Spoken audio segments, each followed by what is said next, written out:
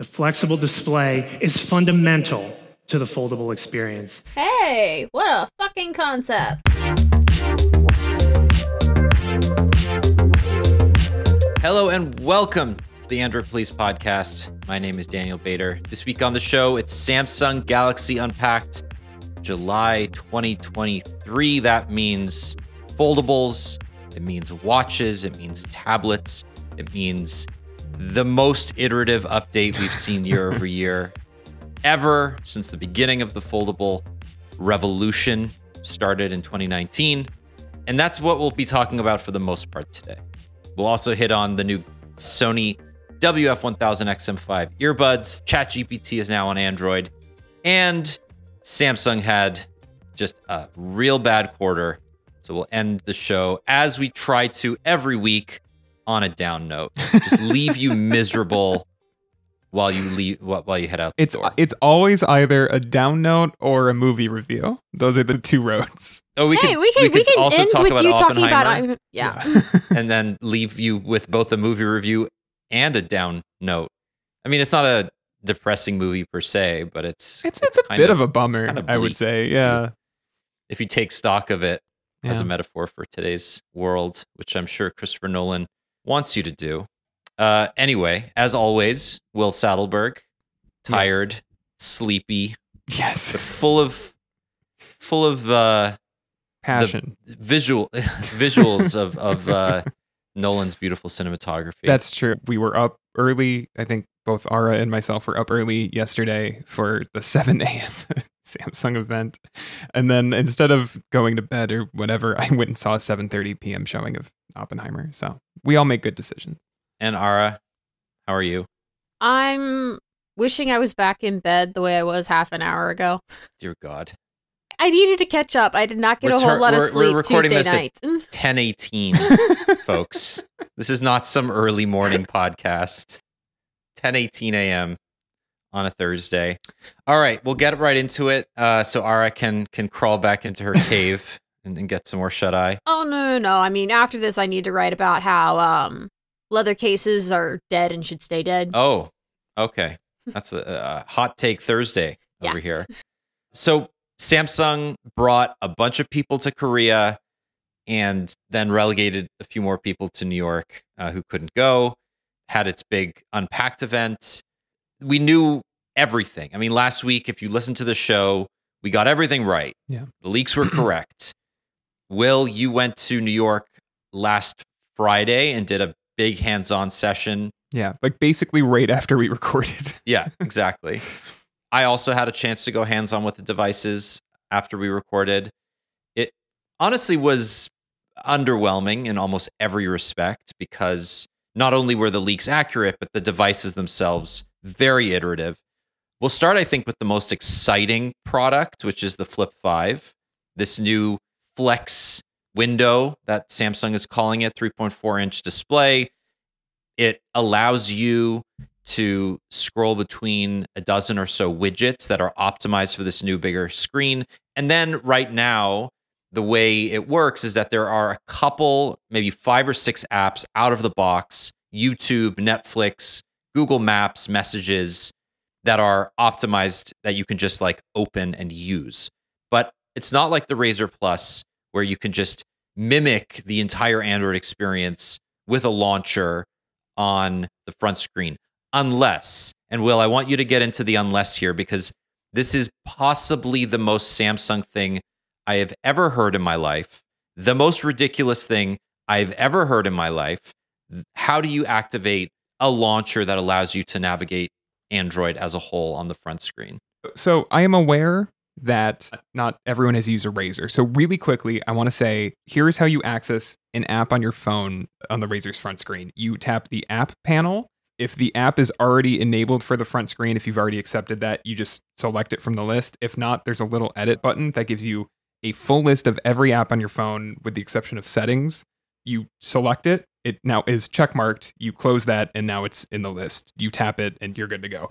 On the Galaxy Z Flip 5, you go to the Galaxy App Store. Galaxy Store, right? It's just called Galaxy Store. It's the Galaxy Store now. Yeah. You go to the Galaxy Store.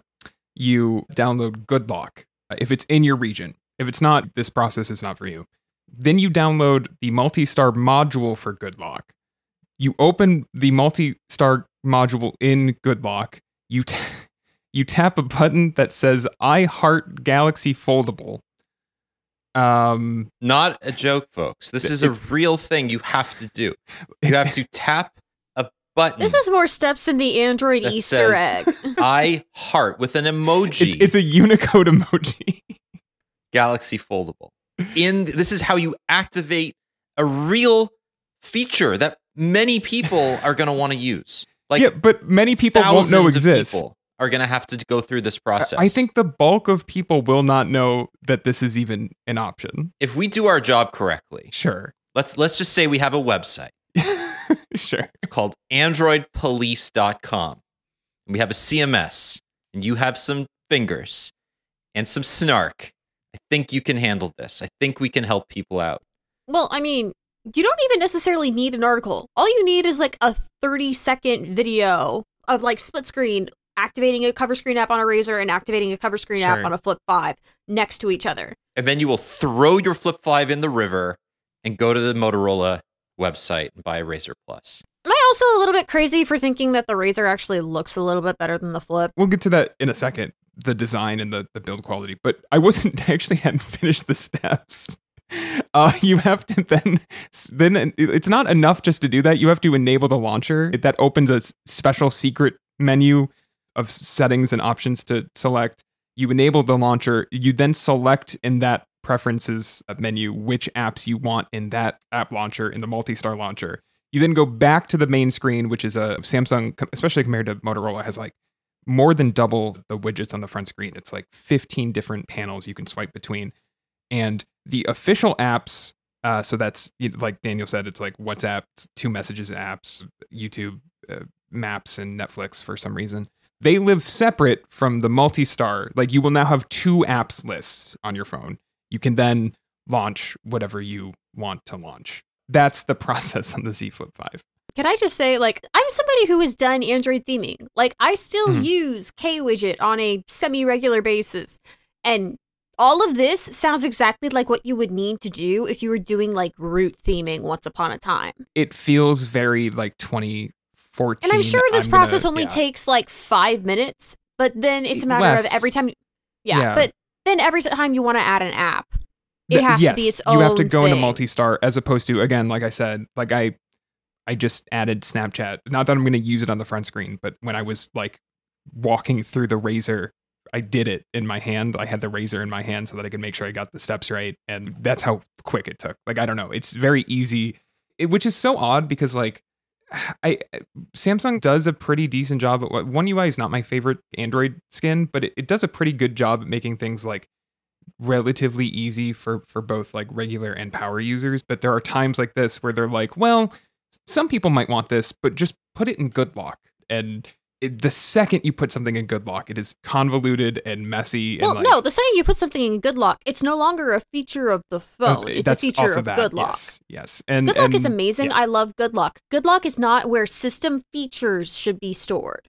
Like, GoodLock is where I go if I want to, like, add extra stuff to my lock screen in terms of, like, widgets or placement or whatnot, because the default widget placement on Samsung lock screens is kind of crap. But at the same time, this is one of the, like, main things your phone needs to do to compete now. And you stuck it in a nesting series of apps that are not available for more than half of your markets. No. Let's be very clear here. Samsung does not want people to use this. They could have very easily integrated this into the core menu. They could have even put it into the labs. So there are 2 ways to do this, right? One is when you go into the Samsung settings, right now you can activate this feature. I believe it's not in the labs area of the menu, right? It's just in like the cover display or display settings. Yeah. And then you go in and you tweak the apps that you want to show. Yeah. They could have just done what they did with Flex Mode and added in the labs area of the core Android settings an override where you can force an app and there will be some sort of warning like there is on the Razr Plus, and you just go and you just use it, right? And it may not work properly, but that's the risk that you take right? And to be fair, like most things work fine on the Razer Plus. Well, like yeah. Here's the thing. The super tall format of the cover screen on the Fold 5 and the large screen for these foldable tablets, those are all relatively like new and weird formats. The format for a cover screen is not something that is new to Android because we've had like the Unihertz Titan and the the BlackBerry Priv series. We have had plenty of Android phones with squarish small screens. The Priv wasn't that. It was the Passport, wasn't it? The Priv had a normal screen. The Key 1 had a square screen, right? Yeah. Oh, Sorry, I may be that's thinking what of it the was. Key 2. The Key 1. Yeah. The Key 1 and the Key 2 had a more square screen, Yeah, but there even we then, it was taller than it was wide. I mean, this is as close to 1-to-1 as you're going to get, right? Yeah. Like, basically the only thing you really have to do to most apps in order to make them functional on the cover screen is just scale down the formatting of, like, your top section bar and whatever possible side menu you have.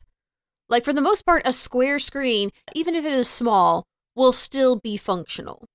I can open Slack, for example, no problem on the Razer's outer screen. Is it maybe how I want to have like a 30-minute conversation or whatever in Slack? Not really, but if I need to check messages, for a couple minutes while I'm on the subway going to a Samsung thing in New York, like it totally gets the job done. It is big enough to scroll through messages, stuff like that. It's not going to be perfect for every single app you want to use, but I'd argue that Slack or Spotify, which is apparently coming, or all sorts of apps would be better fits than 2 of the 6 apps they have here, which is YouTube and Netflix, especially Netflix. It's like, who is that for? Like, I don't know. It just doesn't make a lot of sense to I me. will say, ZKD and I were talking about cover app support, and he's like, oh yeah, my wife watches Netflix on the cover screen of her Z Flip 4. And I'm like, well, I'm sorry, what? I mean, that's the choice. And granted, I know why.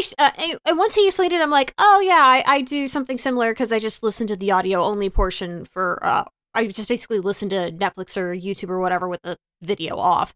But yeah, and that they're. Correct me if I'm wrong. The list is very small. There are no music apps on the cover screen apps list, correct? No. Yeah, that's insane. Like, Again, I understand Spotify is apparently coming, but it's not here at launch. And YouTube versus, is a music yeah, app. I guess you could do know. YouTube, but it's not YouTube Music specifically. All right, so I don't want to linger too much on this because while this does apply to early adopters and kind of pro users, I don't think that will be a showstopper for most people. Sorry, I have a doorbell. I'll be right back. Sorry, Jules.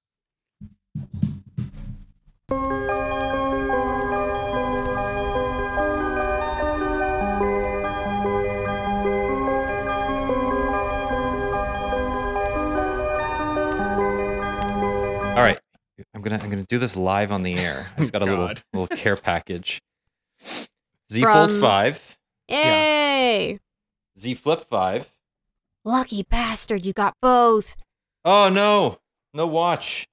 I would love to get my the Samsung devices that I'm reviewing in the mail, but not yet. And I'll leave it at that. I also got the Mint version. The Mint version. Everybody got the Mint Flip. Yeah, that's the good one. It is the good one. It's the best color. It's a cute color. Can we? All right, let's talk design then, since you brought it up. So let's talk about the hinge. That's the other big thing. Is it?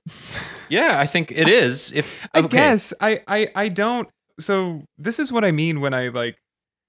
I don't know. Like I held it and I was like, yeah, it's flat now, but like I don't feel like giving Samsung props for doing what everyone else already did. Like it is a change, I guess. And to be fair, I did not have a Flip 4 next to it the way that I had a Fold 4 next to the Fold 5, but it didn't feel particular. It's obviously a little thinner, but it doesn't feel that much sleeker or thinner to me than the limited amount of time I've used a Flip 4. So this is what I'm happy about, right? It's not that it's closing the gap literally, because the gap is insignificant. It's not a showstopper for me, especially on the Flip 4, right? The Fold 4, yeah, like there's a pretty noticeable gap, but in day-to-day use, it just makes the device a little thicker.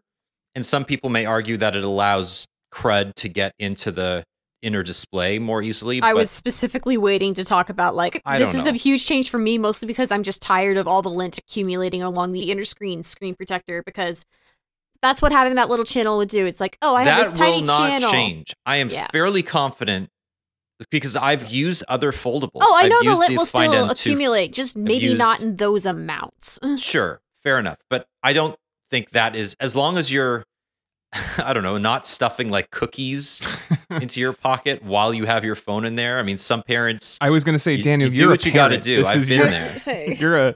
This is something you're going to run into, I'm sure. But I don't think it'll be an issue for most people. I think the more interesting part of the conversation, the more relevant part is durability. So Samsung says that it's simplified the hinge. It's now a teardrop hinge like the other manufacturers, Razer, Xiaomi, Huawei, Oppo. They use wider hinges that allow their devices to close relatively flat, similar to Google. But there's a durability question, and Michael Fisher brought this up in his video yesterday, which you should go watch if you haven't seen it. It's led to quality control problems for Samsung's foldables, especially the Fold, right? People have just woken up and their display has cracked or pixels have died, and there's really no cause for it. And I think it is just a repeat wear and tear issue with the hinge that's leading to cracks in the OLED display, right? It could be the ultra thin glass, it could be the adhesive that they're using, but Samsung has said that the quality issues, the spontaneous cracking, that should be eliminated or, greatly reduced in this generation. So for me, it's more about maturity and ensuring that people who buy this product won't necessarily have to worry and fill up Reddit with stories of spontaneous cracking. But yeah, aesthetically, it's not a big change. No, and there's no reason to spend time on this, but I find it frustrating that they've switched back to a glossy finish on the Flip. But whatever, that's just my personal. On the outside, you mean the aluminum? Yeah, I mean, I'm just talking design. What I wanted to say was that your comments on durability bring me to my overall take on especially the Fold, but also kind of the Flip, which is that as much as this is a 5th generation product, these, and especially the Fold, really feel like they are still just kind of no, we want first-time buyers. We do not expect a Fold 4 or a Flip 4 owner. I know the trade-in deals on the Flips especially are good, but we do not expect those people to necessarily buy year-over-year upgrades. We are still trying to make these mainstream products, and the more durable they are and the more refined they are, no matter how small the changes, especially on the Fold, that's going to bring in more people. The bigger issue for trade-ins and whatnot, especially the carriers, I know AT&T will give you the Flip 5 for free with the trade-in the same way they did with the Galaxy S23.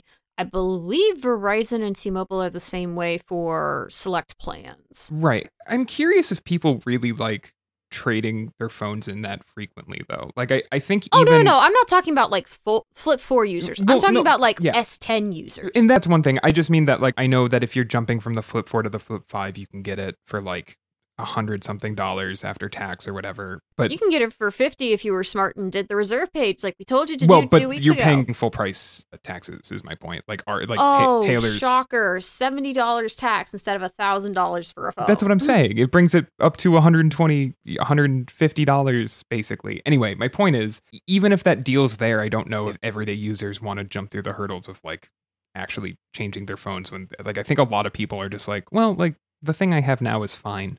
It's a combination of 3 things. It's what Daniel was talking about, how people will just wake up and the screen will have cracked or the screen will have dead pixels. The more frequently you upgrade, the more you reset that clock on how much your screen has been used and how much your battery has been used. So once you combine the 2 of those with resetting the clock on security and system updates and getting that big new screen, for Flip 4 owners, the Flip 5 upgrade actually does make a whole lot of sense, even if it's just an unlocked upgrade. For anybody else, getting into a Flip 5 through a carrier is ridiculously easy. It's just a question of whether or not unlocked buyers are going to want to trade in for it. Right. My point is that I don't think regular people consider a lot of this. I know people who have older phones with terrible battery life right now and are still I'll upgrade eventually. I think most people, especially these days, even if there are good deals, even if there are good trade-in deals, hesitate to jump out and get a new product. I don't know. It's something I've been thinking about. I mean, literally every single time I open my Z Flip 4, which I swear I'm going to send back AT&T. I need to do that. But every time I open that phone, doesn't matter how long it's been, doesn't matter how much or how little I've been using it. Every time I flick open that screen, I say a silent little prayer in the back of my head that this isn't the time that something finally breaks. Right, but you're a power user. You're not a normal, you're an enthusiast. We all are. Like normal people, I don't think are really thinking about that until it happens. I disagree. For no other reason than there's a reason that everybody buys a screen protector even if they don't buy a case. Oh, Like, see, the screen I don't is the think most everyone important does thing. buy a screen protector if they don't buy. I think everyone buys a case. I think most people buy both, but I see more people that have a screen protector but don't have anything on the back than people who buy a case and don't have anything on the front. Agree to disagree. But I think we're also foldable cases are a Well, if we're talking just foldables, sure. But I just Yeah. mean in general, I think cases are a more common thing that I see than just screen protectors. Anyway, it doesn't matter. But yes, the foldable cases are usually not very good. Hey, it's not that they're not good. It's just that they're super expensive, and this year a lot of them are late. There are a bunch of other minor changes to this year's crop of foldables. I do want to talk about the Fold 5 a little bit. The main difference I noticed was weight. So, in addition to closing flat, the Fold 5 is 20 or so grams No, lighter 10. than the Just 10 Yeah. than the Fold 4. And I had both of them side by side. There is a very clear difference to me. I definitely felt that 10 grams. I mean, Well, it's also it just the felt fact that it's more than flat, right? The fact that it folds flat, it also, because it's thinner, I think that also helps it feel lighter in your hand. there's an argument to be made. Like a bunch of the people who went to Korea, they got to handle a bunch of prototypes of the Fold series in different aspect ratios. And that's something that I was fascinated by, right? Because we're always railing against Samsung for not changing the aspect ratio of the Fold series, making it slightly wider to match Honor and Xiaomi and Huawei. But I think the argument that Samsung has made over and over again is that you don't necessarily want a foldable to be so wide and tall when it's open. And I think the compromise there is you make it narrower as a whole so that it's easier to hold in one hand when you open it. Well, right, because otherwise you run into the issue that I think anyone who's used a Pixel Fold has ran into, which is that like you don't always want it in the ultra wide landscape format. And so you're constantly rotating the device, which sounds like a minor problem. And I guess it is, but it's still frustrating when it's, you have to remember where the power and the volume buttons are. And you have to it's more thought than you want to put into just like using your phone. Like you just want to kind of not have to think about like, how am I holding this thing? You just want to hold and use it. And I still disagree with Samsung's decision. I still Sure. think that the front display on the Fold 5 is too narrow. Yeah. Even though the bezels are slightly smaller this year, there's no meaningful addition to the canvas here. It's still awful to type on. It's still just a bad experience for the most part. And, there's a modicum of hubris or arrogance that I sense from Samsung not iterating on the design at all, basically, in this 5th generation. And I do believe that at some point, Samsung is going to have to come to terms with the fact that there are just better designs for its large-scale foldables. But yeah, the Fold 5, same camera, both Folds, same camera hardware, basically. Snapdragon 8 Gen 2, which is not a meaningful improvement over the Snapdragon 8 Plus Gen 1, which came in the Fold 4 and Flip 4. Same battery capacities. Same battery, right? And the battery on this Fold 4 is bad. Just straight up, I'd never had good battery life on the Fold 4. It wasn't like the worst, but compared to like the S23 Ultra, which lasts 2 days, Yes. it's just not acceptable. I just wrote the versus comparison of the Fold 5, which obviously I have not used outside of a hands-on session, but I do not have battery estimates on it yet. And the S23 Ultra, which I have used and have reviewed. And so for the battery section, I referred to Ryan's review of the Fold 4 from last year, and he was getting about 4 to 5 hours of screen on time, which is, I think, what I've gotten whenever I've used it. And it's not quite double, but it's basically double on the S23 Ultra. Yeah, it's not great. So there's that. And then ultimately, the software improvements, slightly bigger, denser dock, minor upgrades to multitasking. You can now drag and drop. Those are all coming to the Fold 4 and earlier Folds with One UI 5.1.1. So there's really nothing from a hardware or software perspective that is going to entice Fold 4 or even Fold 3 owners, in my opinion, to upgrade to the Fold 5. The same price, $17.99. I think they flubbed it. Really, like this year, Samsung just flubbed the Fold. There are no meaningful improvements here. This is a same chassis year-over-year upgrade with some new colors, you know? It's just coasting. It's just purely coasting. And they have the market position to do it, especially in the US, where they didn't have a Galaxy Z Fold 4 competitor until literally a month ago. And so I get it. And we're going to see, by all metrics, a OnePlus foldable by, the end of the summer, basically. But like, they can basically coast on this because it's like, well, the Pixel Fold is first gen Pixel hardware, to a T. Whether or not you want that is up to you. And then we'll see what the OnePlus device looks like. But I don't know if Samsung really considers them like a big rival. I wouldn't if I was Samsung. I mean, the OnePlus just isn't going to be sold as many places. Right. But I do think the OnePlus will be more refined hardware, just probably not necessarily as good of a software experience as Google and Samsung. Although, I don't know, if you're looking globally, you might, the OnePlus foldable might be available in more regions than the Pixel Fold. So absolutely. Absolutely.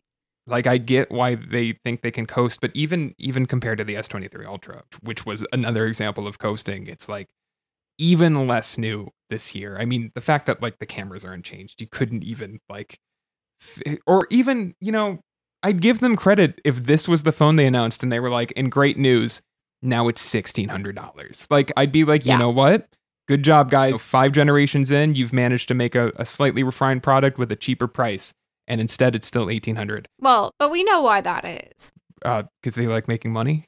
No, because they need to make money. Like the mobile division is. Well, we'll get to. Yeah, we'll get to numbers later. But yeah, no, they're not in a position where they can lower the prices on any of these. Right. I would have loved if we could have gotten the Fold down to get it down to 1,500 even. It's a much more even number, and it's something that it feels more like an incremental upgrade because let's see, 800 for the S23, 1,000 for the Plus, 1,200 for the Ultra, and then 1,500 for the Fold.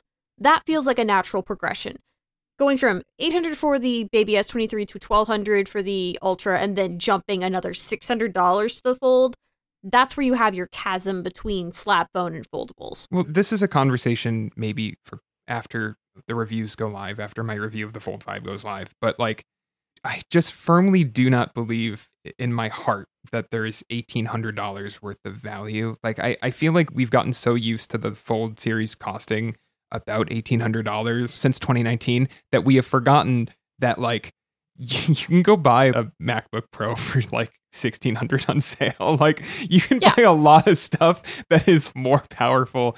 And just because it folds, like, I'm supposed to, we're just past that. And so as much as Samsung's mobile industry might be not doing great financially, I'm also like, I bet you could probably figure out a way to cut the price by $100 or $200, sell more units, and make more sense as a product. But yeah, it's also one of those things that we paid more because it was like, oh, this is an early edition of a product. There's more R&D involved. Yes, there's more risk involved. And I'm like, it's been 5 years and you haven't changed your design much in 3. Exactly. This is the point where you are no longer bleeding edge. That is exactly so you should not have what to pay like that. Yep. Basically, I would assume that to a certain extent, every generation has gotten easier to produce, right? And so by that, I would also assume it's gotten a little cheaper to produce. And you can do this. I don't see a reason they couldn't lower the price, but I know the smartphone industry. When was the last time we saw a phone arrive cheaper than we expected? I guess the Pixel 6, maybe.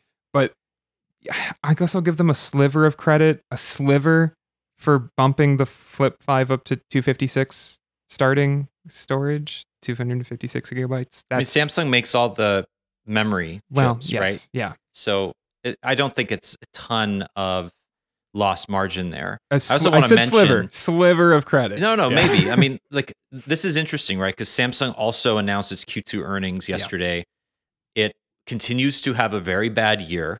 Profit dropped 86% year over year. The memory projections are down. This is an unhealthy market in semiconductors at the moment. Inflation is having a massive impact on consumer spending. I think The costs are up. R&D costs are through the roof. People are not buying phones as much as they were in previous years. Demand for memory chips in laptops is down, obviously, because people are buying fewer computers than they were during the early days of the pandemic. We think of Samsung as an electronics company, but it's not really. It's a semiconductor company that happens to sell phones and TVs and all these other things and microwaves and shit like that. But one thing that I found really interesting about this report was that Samsung is looking into selling a cheaper foldable as a way to entice people into the category. And it's been doing that for a couple of years. And while we haven't seen a US release of the $699 or it's probably $799, we don't know the exact price yet, Razer, that will be the target price, I believe, for a quote mid-range foldable that inevitably will come to market, right? And it'll likely be a vertical foldable like the Flip, not a larger foldable like the Fold, but still, I can see Samsung releasing, say, a $1,200 Fold SE and an $800 Flip SE at some point in 2024. Slightly lower margins, obviously, but much, much more widely available. Just generally more interest in that product, the way that any lower cost phone brings interest into an entire product line. So I'm wondering if this is, I don't know, but I'm wondering if this is sort of Samsung's last year of playing it safe because they have no choice now that there's increased competition both in China, in Europe, and in North America. They've never really been competing in the foldable space in all three regions before. Honor is now really competitive. Xiaomi, Oppo, Vivo, they're all releasing really high quality foldables. Huawei is making a comeback in a big way in China.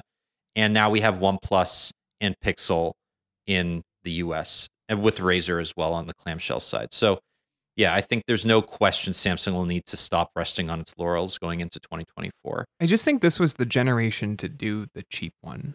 Like, I just feel like if you're going to make a boring set of phones, and I'm sorry, like, I know the Flip 5 has a big screen on it. I still find, or like a bigger outer screen, I still find it boring.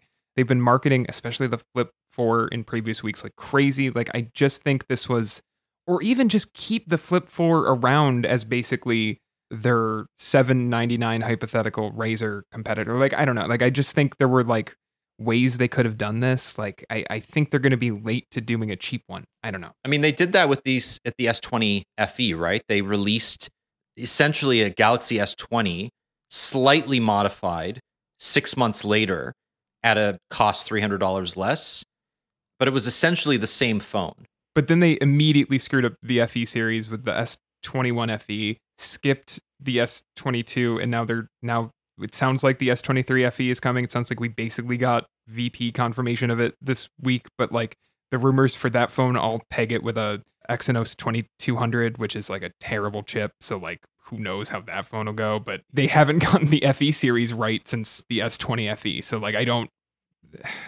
it feels like their lineup is a little bit of a mess right now, but they also just can't, like, looking at these earnings, it's almost like they can't cut prices, even though that would probably do a lot to at least move more units. But it's just, yeah.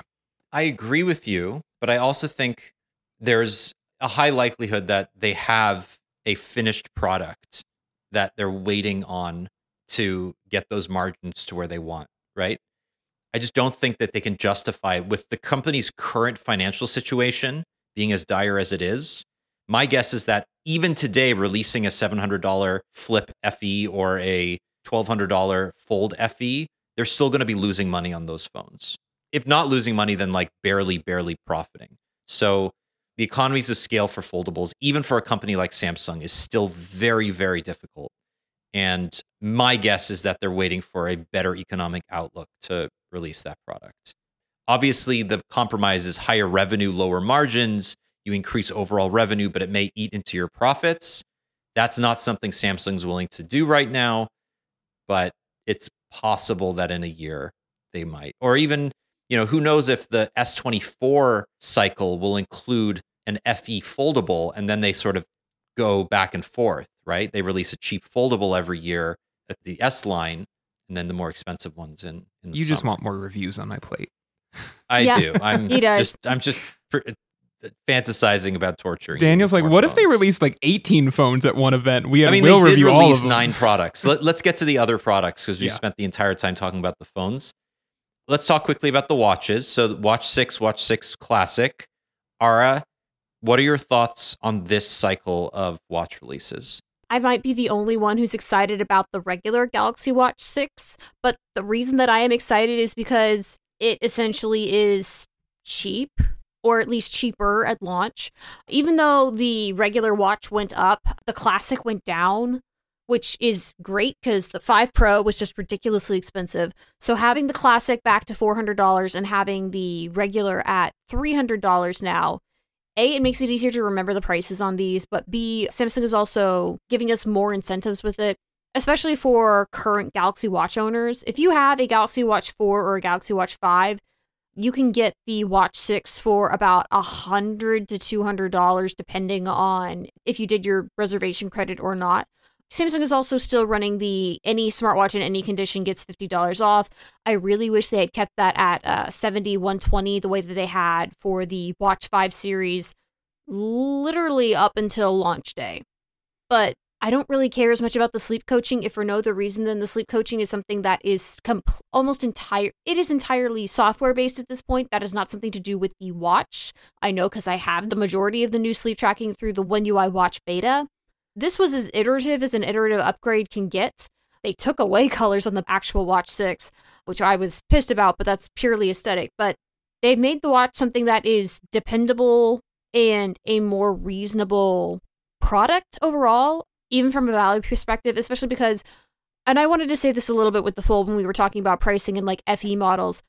All of these products are going to get like $200, $300, well, not the watches, but the phones are going to get $200, $300, maybe $400 for the Fold sales between now and October.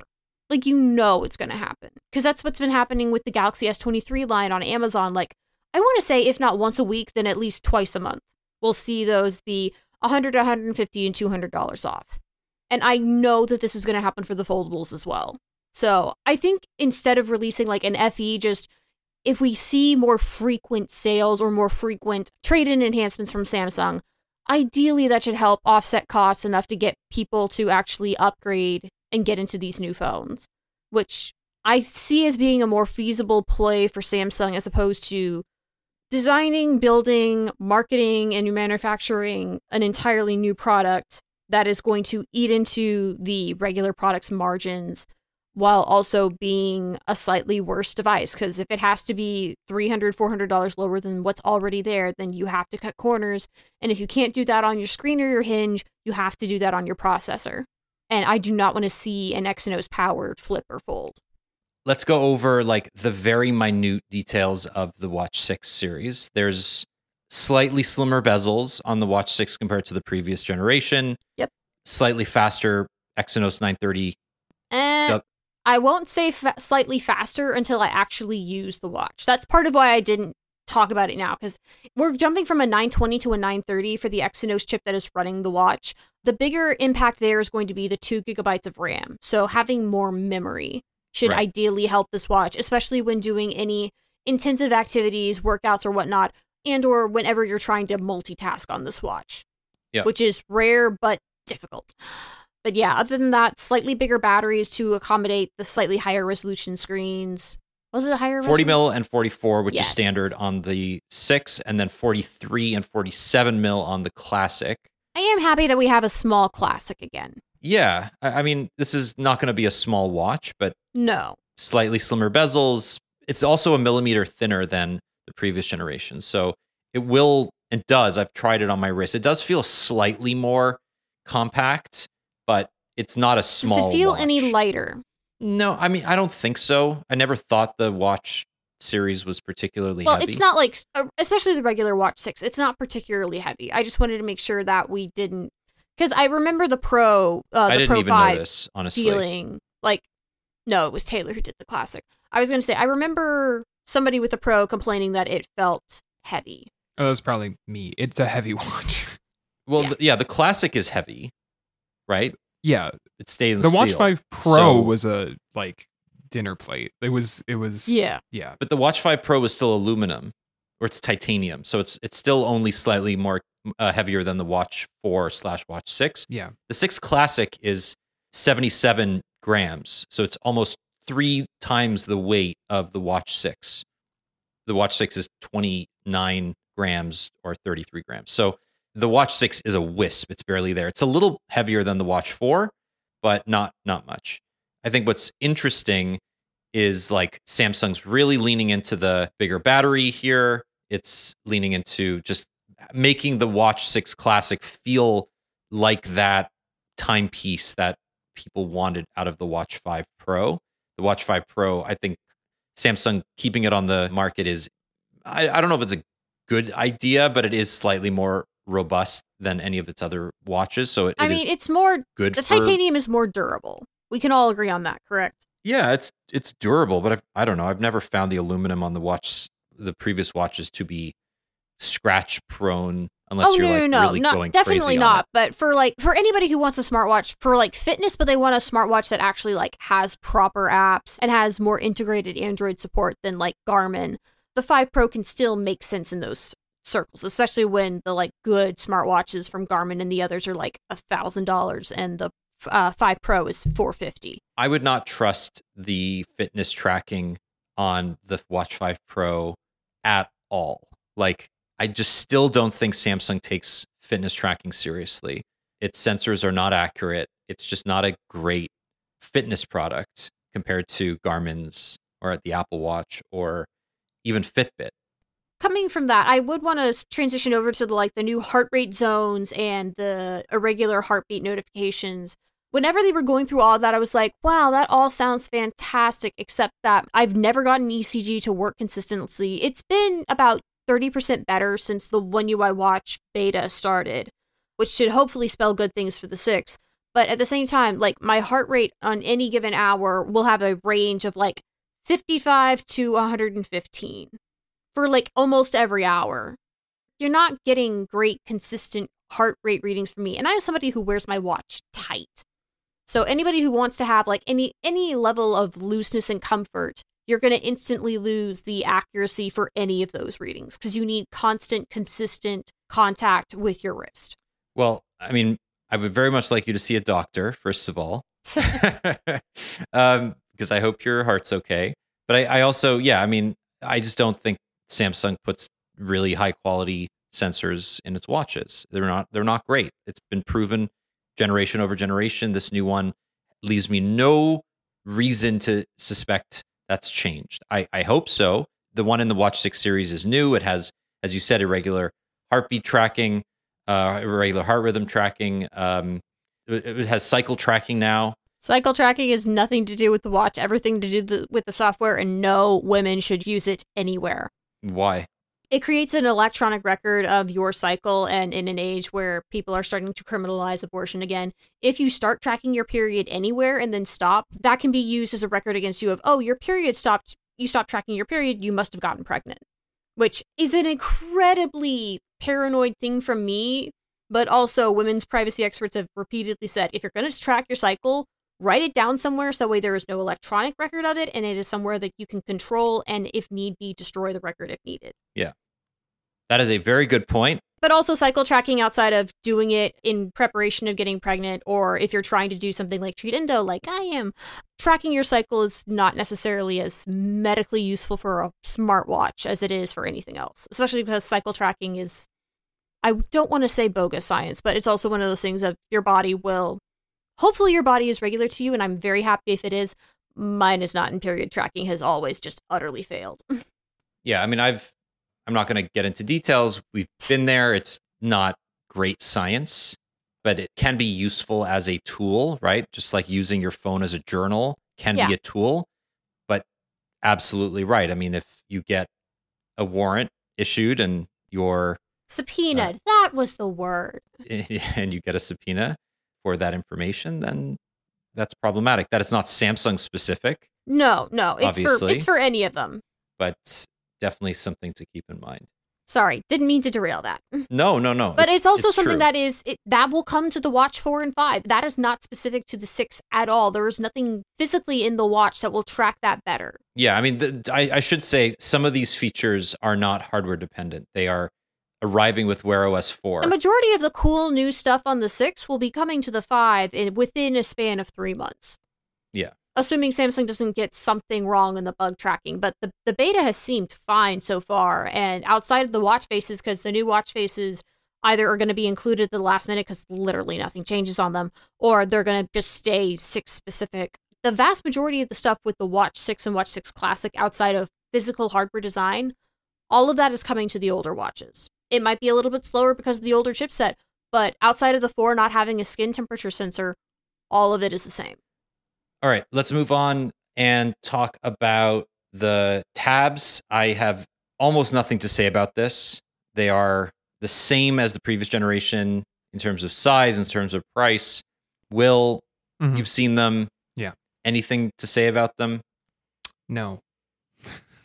Okay. Sorry. They are very big. They're very expensive. Yes. The OLED, the main one has OLED, right? No, That's the small one. They all have the AMOLED small now. one. Yeah. The bigger ones had it already. Yeah. Sorry, that's what I mean. The main one, the S9, has an OLED display now. This is something I was kind of thinking about while you guys were talking, and this is as good a place to say it as any because I was kind of drawing from the tablet for it. But and maybe I need to write about this on the site. But so for the last 2 generations, I think Samsung has done like basically 18 months between tablet generations. So I want to say it was like February 2022 when the Tab S8s came out. I think that's right, and then it was 18 months before that. I thought the tabs were 2 years. No, I believe they're 18 months. The Tab S8 was definitely early 2022, and I wonder, like, kind of relating this to a boring upgrade cycle and Samsung's earning woes of like, are we getting to the point where maybe we need to start seeing phone manufacturers adopt that kind of like slower tablet or laptop upgrade cycle for smartphone? Like, why are they releasing new folds right now beyond the fact that they do it this time every year? Like, I wonder if it's like time for us to start being like, maybe we don't need a new phone every 12 months. Like, it makes economic sense on all sides for them to not, because like, if people aren't upgrading, we said like upgrade numbers are slower, which is why laptop and tablet companies have slowed their upgrade cycle for those. So if we're getting to that point with phones, especially, we're 3 months from a new Qualcomm processor that could be in, they could announce the big thing. Yeah, like I don't know. I don't know if you guys have anything to say about that. I don't mean to throw a wrench into this an hour in to this recording, but I was thinking about. That's the only thing I have to say about the tablets is maybe there's a lesson to be learned here.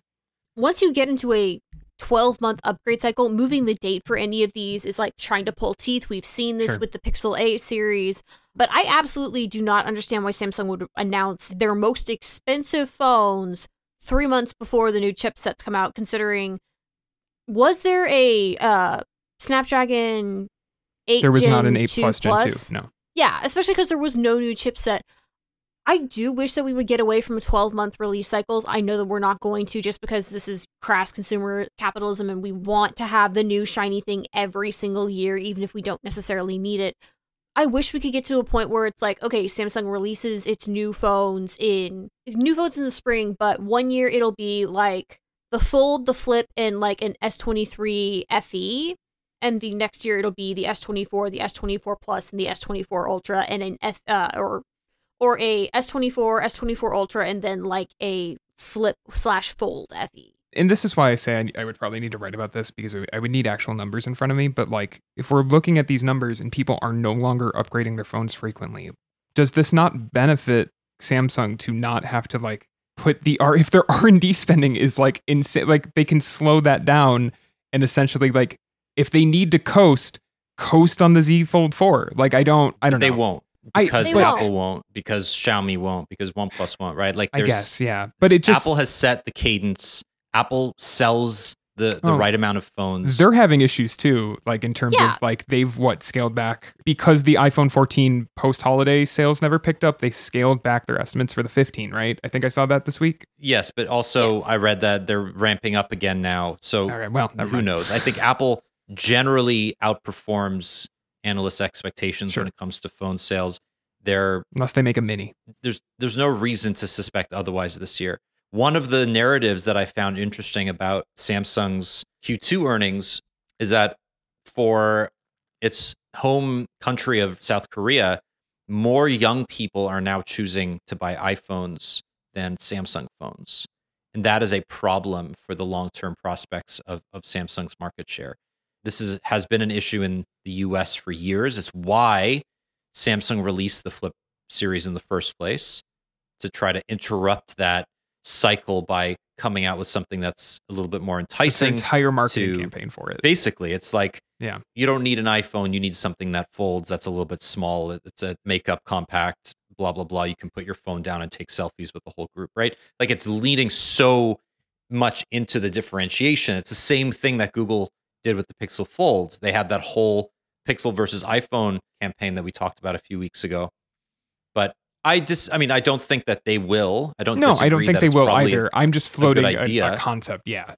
Yeah. I think there's still annual demand for phones through the carrier system. And that's largely why. That's true. I think Yeah. Samsung understands this.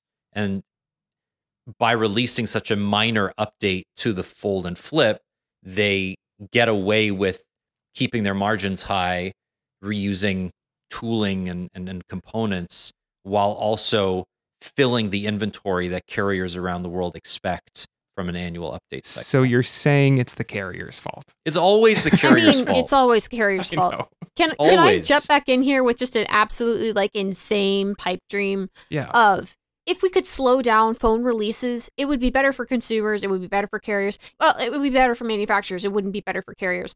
It would also be better for the planet, because whenever you release a new phone, everything has to be replaced. You need a new screen protector. You need a new case. You need new accessories for all of these. And the second you release a new phone, all the old ones are the ones that get discontinued, end up in a landfill. That's a huge contributor to e-waste. And when we, especially Apple, when we encourage people to trade in their phone year after year after year, that just generates so much waste that even if you're trading in the phone and it's ideally being recycled properly, which isn't something we can really rely on even in this age, even if you recycle the phone, there's still an amount of loss and an amount of wasted material.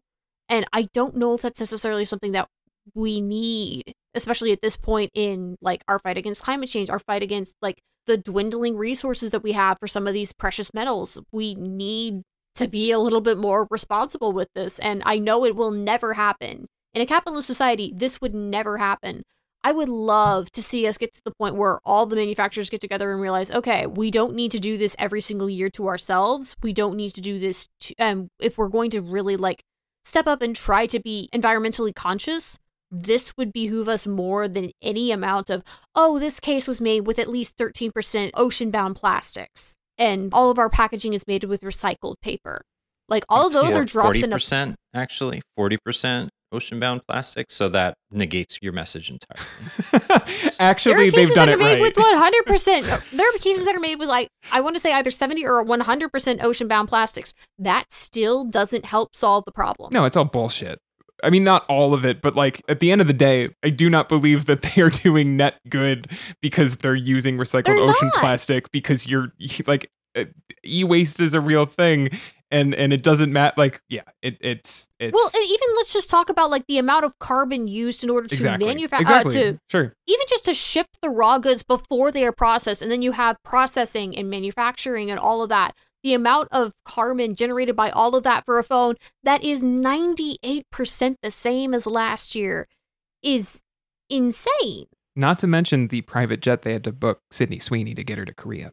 So, I mean, worth it. That was worth it. Sydney Sweeney's the best. Okay, I do not want to soapbox the rest of this. No, so let's continue. Yeah. Tablets are what they are. Go read our coverage on the site. There's not a whole lot more to say about that. I think there's only one sentence that you really need, which is the base Galaxy Tab S8 is the same price as an iPad Pro. And at that point, really, Samsung? Yeah, it's bananas. Tab S9. I mean, they're interchangeable, but exactly. Yeah. All right, Google. Google has pushed They've released a blog post saying that they are pushing developers to improve their large screen apps in a number of meaningful ways. They are redesigning the Play Store for these devices, for foldables, for larger tablets. They're also going to be ranking apps higher in the list of editor's choice and other sort of qualitative roundups when they are optimized for these larger devices. So you have all of these sort of curated areas of the Play Store. Google likes to say, hey, you should play this game or you should download this app. If your app is optimized, it will stand a higher chance of being featured in these roundups, which is great. There's a split screen search as well in the Play Store, which is going to happen fairly soon for foldables and tablets. I think this is way overdue, but has to happen. It's the best news of 2013. Yeah, no, I don't know what took this long, because this is something that has needed to happen literally since the Nexus 7 10 years ago. So hooray for finally getting around to the base thing that you need in order for tablet apps to actually be developed with any real gusto. I don't think this will have a huge impact It won't. on developers, It's but too late. it's a good step. All right, let's keep moving. Twitter is no more. You've heard that it's now X. We were going to spend longer on this. I don't think it deserves to be any longer than it needs to be. So we already said what was going to happen with this app 7 months ago, and it happened. So it's gross. I don't know what else to say about it. Okay, the other thing that has been very, very popular on our site this week is that the ChatGPT app is now available for Android. It's actually still not available for me because I'm in Canada. It's only available in the US, Bangladesh, Brazil, and India. It'll be released more widely next week. So by the time you hear this, it might be available in your country if you're not in one of those four. It's very much just a web wrapper from what I can tell. Yeah, I used it before we recorded, and it's basically just like a mobile site in that. But like, you know what? It's good. I can put it on my home screen.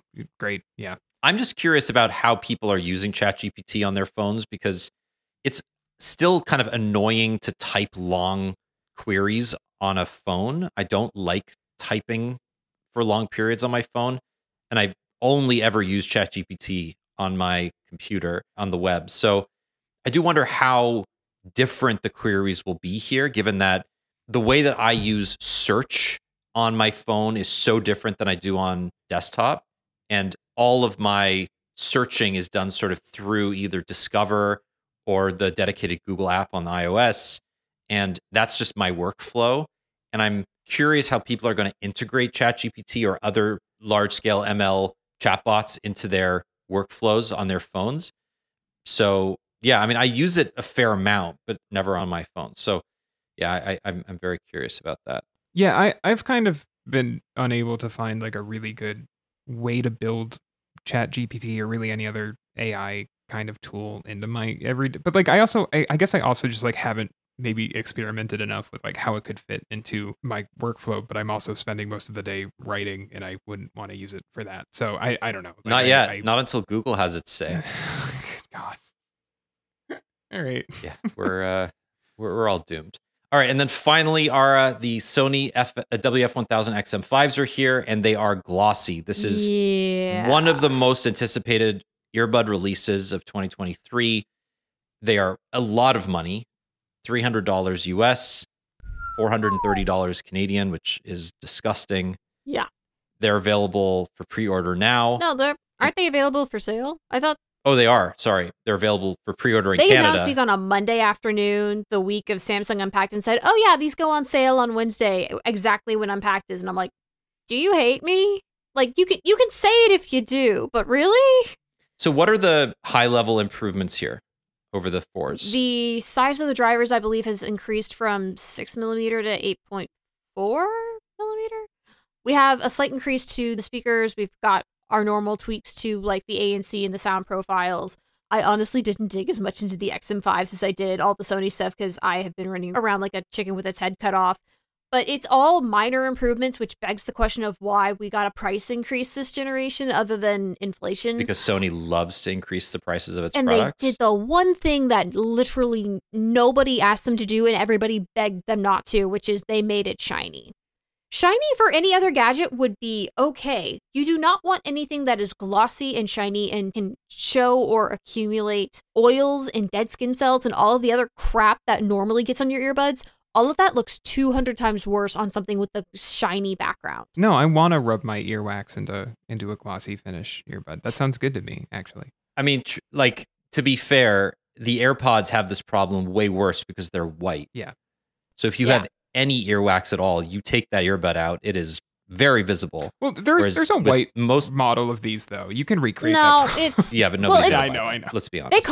they call that silver. That thing is like maybe a pewter, but it's a very light It's beige. I was going to say. And the beige. reason that it Gross. is that color is, I think, specifically because that color, it's easier for like dead skin cells and some colors of mucus to, especially dried mucus. Don't say the word mucus Sorry, on not the mucus. podcast. Not mucus, earwax. I'm mixing up my bodily fluids.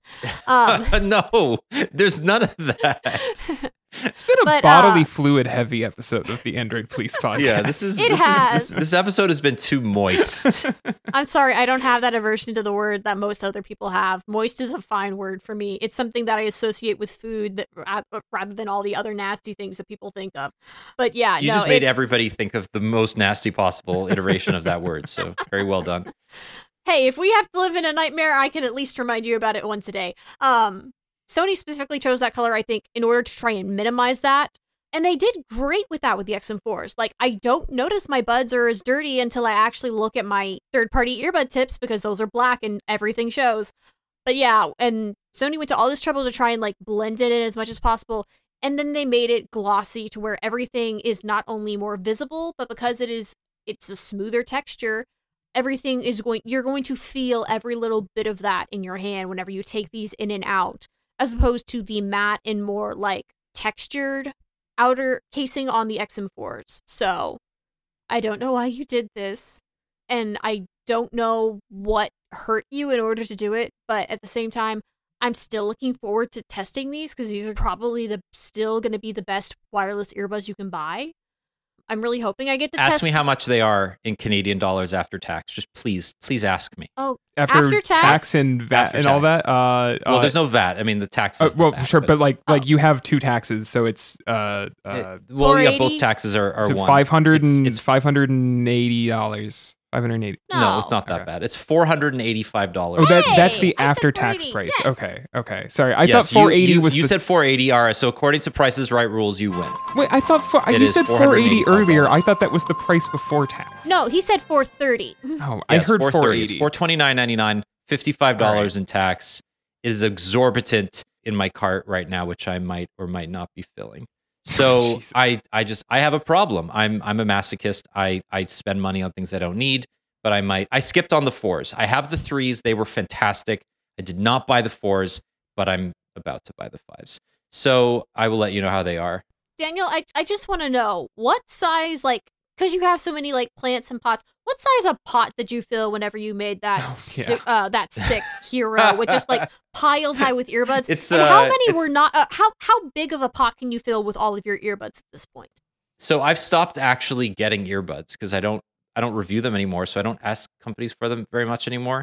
So I only get like the good ones, but I think I still have like 80 or 90 pairs of earbuds. I would say 50 of them are in the big 12-inch pot that I have sitting on my shelf. It's fantastic. If I ever need to go spelunking for earbuds, or if I need to, better than anything, if I need to fill my son's time with like just something to do where I like need to put him in my office while I'm working in an emergency, he will just take the earbuds out one by one, open them, take them out. He doesn't put things in his mouth anymore, thank goodness. I was gonna say, isn't this a choking hazard? It is, but he's old enough now that he like knows not to put the actual earbuds in his mouth. He did before.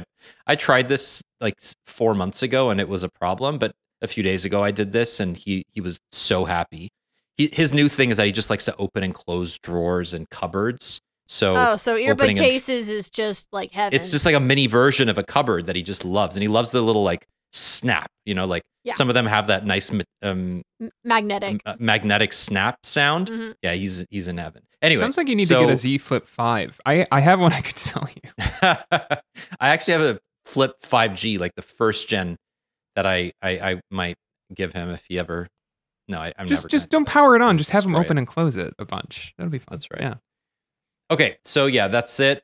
The XM5s are available. They are great. All the reviews say that they sound slightly better than the 4s, that they're slightly more comfortable. Battery life is everything is a little bit better. I really want to test the slightly more comfortable because I want to see even the minute changes. I want to know whether or not if I buy my mother a pair of these, if they will actually fit in her ears without her having to undergo the half month of oral pain that I did. Well, not oral, but ear pain that I did as the cartilage in my ears shifted in order to fit the Sony. Well, it is oral. It's AU. Yeah, I was going to say. Yeah, I know. think the I'm word like, is. Yeah.